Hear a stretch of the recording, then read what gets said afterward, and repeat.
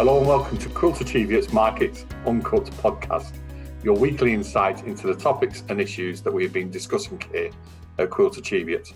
My name is Andrew Wilson and I am an investment manager based out of our Leeds office.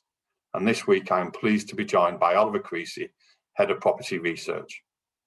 Inflation continues to surprise on the upside, with latest figures in the UK hitting 4.2% last week. One area where we may see some inflation protection, in my simple mind, is in the property space, both residential and commercial. And so this is where I would like to bring in our analyst, Ollie, to ask a couple of questions. Firstly, Ollie, how will short-term inflation affect the property sector? And what, if any, considerations do you take into account when reviewing the space, specifically if we were to enter an inflationary environment? Hi, Andrew. Thanks for the question. It's a good one because property is often talked about as an inflation hedge. That's something I'm sure you've heard said before. And the answer is it kind of is. It's far from perfect. And what I mean by that is that there are periods where property returns can match or outpace inflation, but there's also periods of time where property can materially underperform. You can perhaps think back to some of those times, famously, something like starting in 2007 and investing in property for a couple of years from that point on would not have been a very good way at all to guard against inflationary pressure. It turned out there were a few other things going on in the background and then in the foreground that put paid to that idea. And what we've seen in the past, and I think it's likely to continue, is that while inflation does impact on property and while inflation is high right now, you could infer that the property gains will continue. But actually, there's a few things that sit above it in the sort of priority list. The first being the so-called property cycle, which everyone talks about. None of us perhaps truly understand. But thinking back to that 2007 example, if property prices are overvalued to begin with, inflation isn't going to bail you out, and we've seen that happen in the past. And the second is GDP. Actually, property values and property returns seem more correlated to UK GDP returns than inflation. So yes, as an inflation hedge, it's useful, but we always caution people to be aware of what else is going on in the world. It's not a particularly strong association that those two things have together. So helpful, but not a big conclusion. Cheers, Ollie. Also, with regards, if we look at residential property in particular, house price growth has been very strong over the past 12 months. There's obviously been a slight drop-off in the last month, but alongside these increased pressures, house builders seem to have more pressure on the use of land and the way they adapt to increased environmental standards. Do we expect there to be a squeeze on margins, or will prices help maintain their profitability?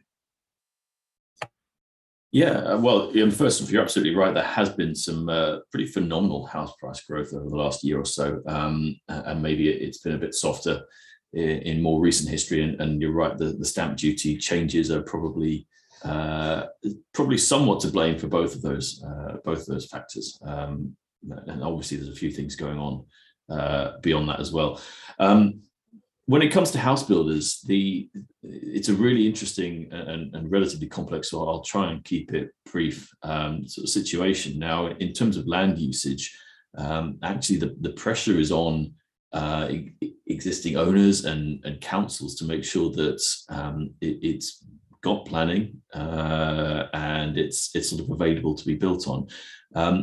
House builders do occasionally get the odd negative headline saying you've got a big land bank that that they should be making use of. Actually, it's the person who owns the field who's quite keen to sell right now while they can get relatively easy planning permission. That's the sort of framework they're in at the moment, that it's getting planning is, compared to where it's been in the past, relatively easy for a variety of reasons. Now, we do know that that's all a little bit up in the air. We're going to have to wait and see what Michael Gove, as the new housing secretary, housing minister, has to say on the subject. It could be no change, it could be all change. So wait and see on that. But so far, actually, the land is available there for house builders. It seems to me that they're building more or less as fast as they reasonably can. So the pressure is actually on a few of the other people in the chain of house building, as opposed to the actual builders themselves. Now, the environmental standards thing is a really important one. But before I get onto that, it might just be worth also remarking on margins in the last 12 months or so, because to tie it back to inflation, we've seen cost inflation affecting house builders just as it's affecting everybody else, both in terms of the cost of labor and the cost of materials. We've seen significant cost increases, and I mean sort of circa 5% or so, which is materially higher than it's been in the past. Profitability has remained sort of relatively standard at about 20% operating margins across the sector, which is about a sort of a long-term average. And the reason for that is that, as you pointed out at the beginning, the house prices have grown more or less more than in lockstep, but in a way that those margins are proving quite persistent. So in terms of inflation in general, the answer is it seems to be okay so far. Now, the environmental standards point is an interesting one, because we've seen various new regulations either be put into place or likely to come into place. The idea that gas boilers are being phased out, new homes need to be built with electric car charging points, these sort of things. There's also a new, it's not really called this, but a so-called cladding tax that you'll have seen on large house builders. And we also know that corporation tax is rising as well in the next few years. So there are a number of pressures out there, some environmental, some not, that are going to be leaning on this sector. Our best estimates are that while those factors are all there, they're relatively well known about, they're relatively, first of all, priced into the shares, but also understood in the context of profitability, so that the house builders know what they're going to have to pay for these things.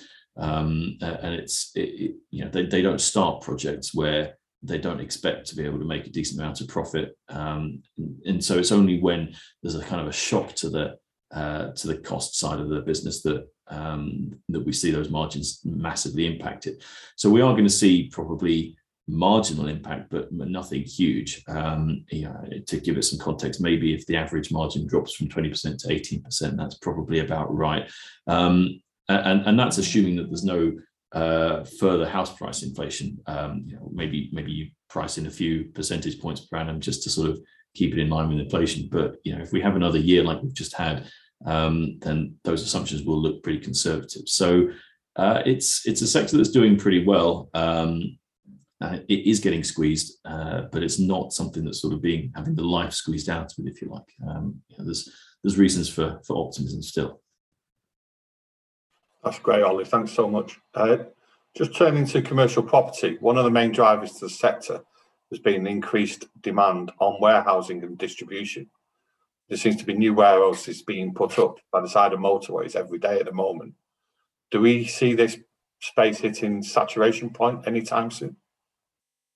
So saturation point is that's going to be a tough thing to call, actually. But I mean, I've observed the same thing. Any journey you take these days, you can see a new warehouse or something being built up the side of the motorways, and that is a trend that worries me a little bit. As you can imagine, right now, if you are the owner of a field within sight of the M1, it's quite a compelling argument to give Amazon a call and ask if they might need another enormous warehouse, and the answer will always be yes. And if Amazon say no, well, maybe it's DHL or Next or anyone else who's selling online, which is pretty much everyone these days. So there is demand there still, and supply is rising to meet it. The saturation point isn't particularly on the horizon for the large out of town stuff, but it probably is just beyond the horizon or around the corner, wherever this analogy takes me. And the reason is probably relatively clear. If you own a field near the M1 or the M6 or wherever, next door there's another field and another farmer who could be forgiven for having the exact same plan as you have. So actually, supply of those buildings can increase relatively quickly. It's not particularly difficult to get planning permission. It's not particularly difficult to build one of those big warehouses. When you consider the size of them, an 18-month build time would be quite typical, which in property is a pretty quick turnaround. So it could be that in 2-3 years or so, we actually start saying, well, maybe we didn't need to build every single one of those warehouses. So I'm a little bit cautious on that side of the business. What I will say on the other side of it is that places like Amazon operate these days on a kind of a hub and spoke model. So the package that I order starts its life somewhere in the middle of the country. I live in southwest London, and actually, whenever I track my Amazon packages, they always spend the night in a town called Weybridge, which is just inside the M25, sort of southwest of part of Greater London.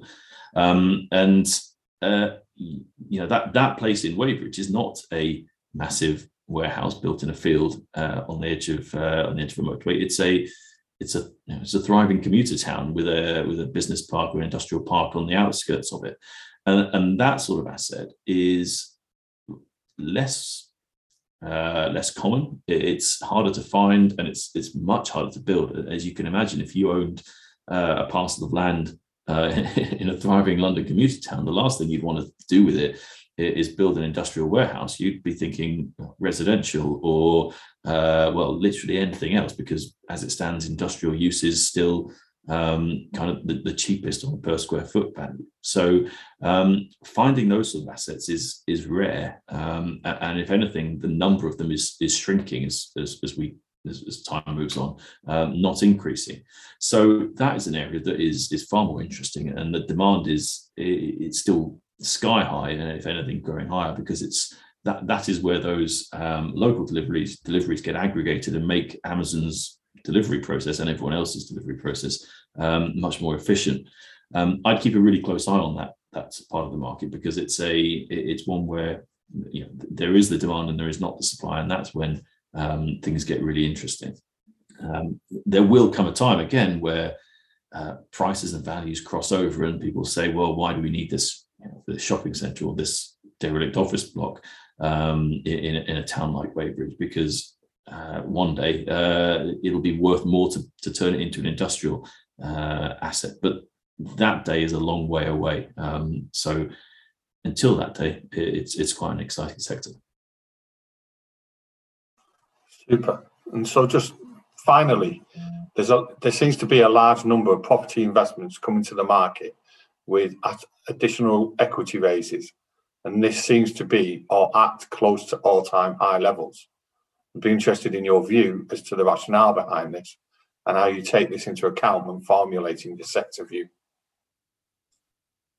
This is a really good question, Andrew, actually. Not that the other ones weren't also good, but this one's it is insightful. And actually, I asked myself the same question about a month ago, and went away and did a little bit of research and added up the numbers. And the conclusion I came to was actually the answer is probably no. There has not been a large number of investments, but I'll forgive you for thinking it, because I thought exactly the same thing.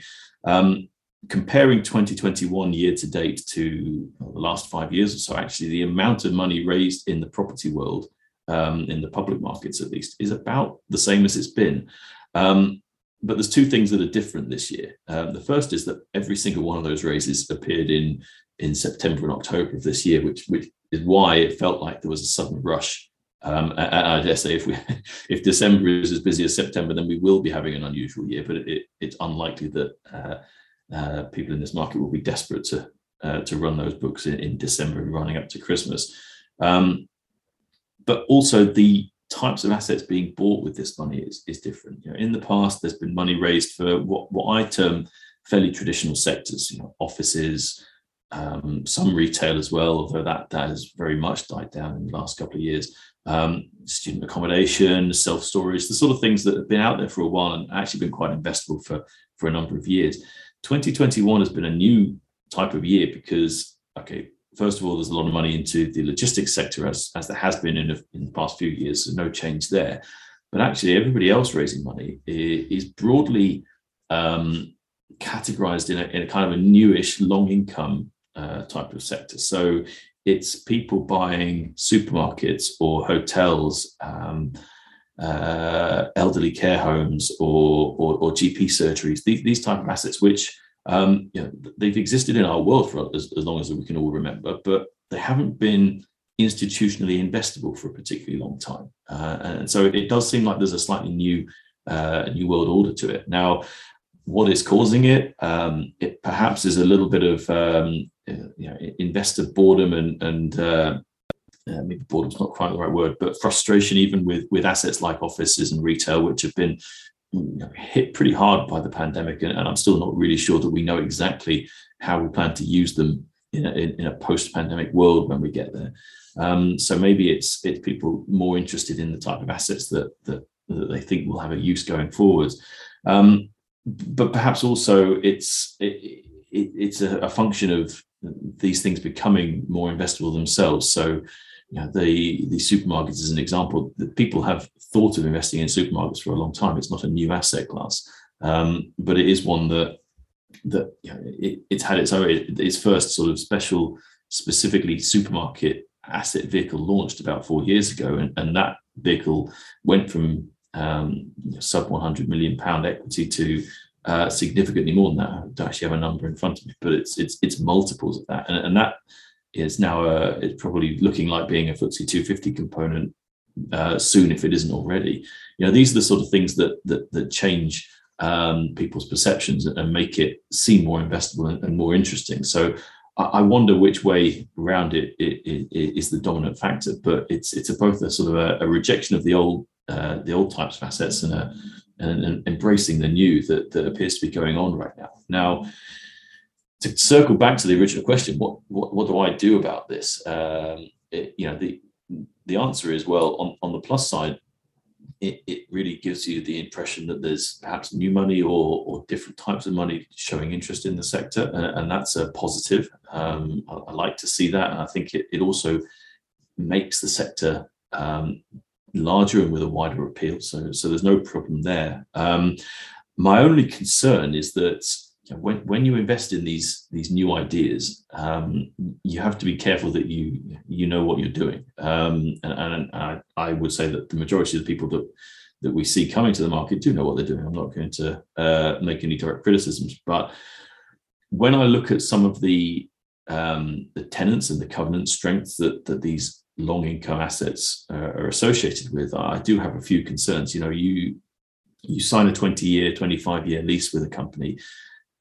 You need to be confident that they're going to still be there in 25 years and they're still going to be making money well enough to pay the rent that you've set them up with. And if the counterpart is someone like Tesco, well, I think we can be confident. There's no issues that I'd raise there. But if it's a small startup business, maybe something like the elderly care home sector, where historically it's been really difficult for people to make money anyway. The cost pressures there are huge, and it's not one where you particularly easy to increase the revenue. That's somewhere that I'd be a little bit nervous about investing with a 25-year time horizon. So it's one that I think it's interesting, and I think it's probably got a net positive for the sector. But I would just make sure that as you go into it with your eyes open, and don't be confused with thinking that anything that's new must be always good, because there's going to be some winners and some losers out there. Thank you, Ollie, for those great insights. And before we wrap things up, we are delighted to announce today that we have relaunched our managed portfolio service. The service is available and utilises our full research capabilities. Speak to your investment manager or financial advisor to find out if this service is right for you. I would also like to recommend an upcoming event, our bi-weekly live research webinar series, Getting Back to the Future, continues Tuesday, 30th of November. And the topic up for discussion will be active versus passive.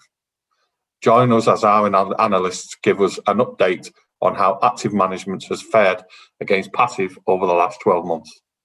They will also ask, do you know your passive? Selecting the perfect passive vehicle can be more difficult than you might think. You can visit our website to view the full schedule and reserve your places for all of our events. And for anyone who misses any, you can watch all past episodes on demand via our website. We hope to see you there. In the meantime, to stay up to date with our thoughts on markets and issues, you can subscribe to our weekly comment newsletter by visiting www.quiltachieviots.com. For those of you on social media, you'll be able to see up-to-date content on our Facebook, Instagram, Twitter and LinkedIn pages.